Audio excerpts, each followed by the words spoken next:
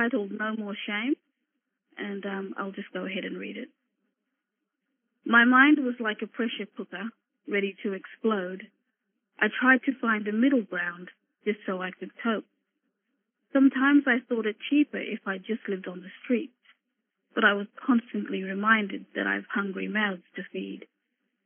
Motherhood consumed my life every minute that went by, but when I was alone at night, I'd lay in bed and cry. I wanted to reach out to someone, but I truly felt no shame. I wanted to seek some help so I could release all my pain. I wanted to heal my open wounds of yesterday's war cries and close my battle scars so all my anxieties die.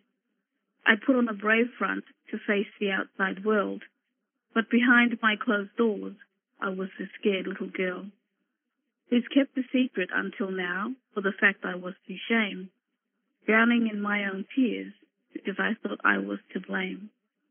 I never shared this with anyone in case I looked too weak, so I kept walking paths of self-destruction with a past that haunted me.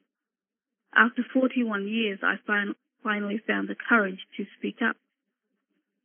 I stopped drinking the fear that was poured out to me from my rapist's cup.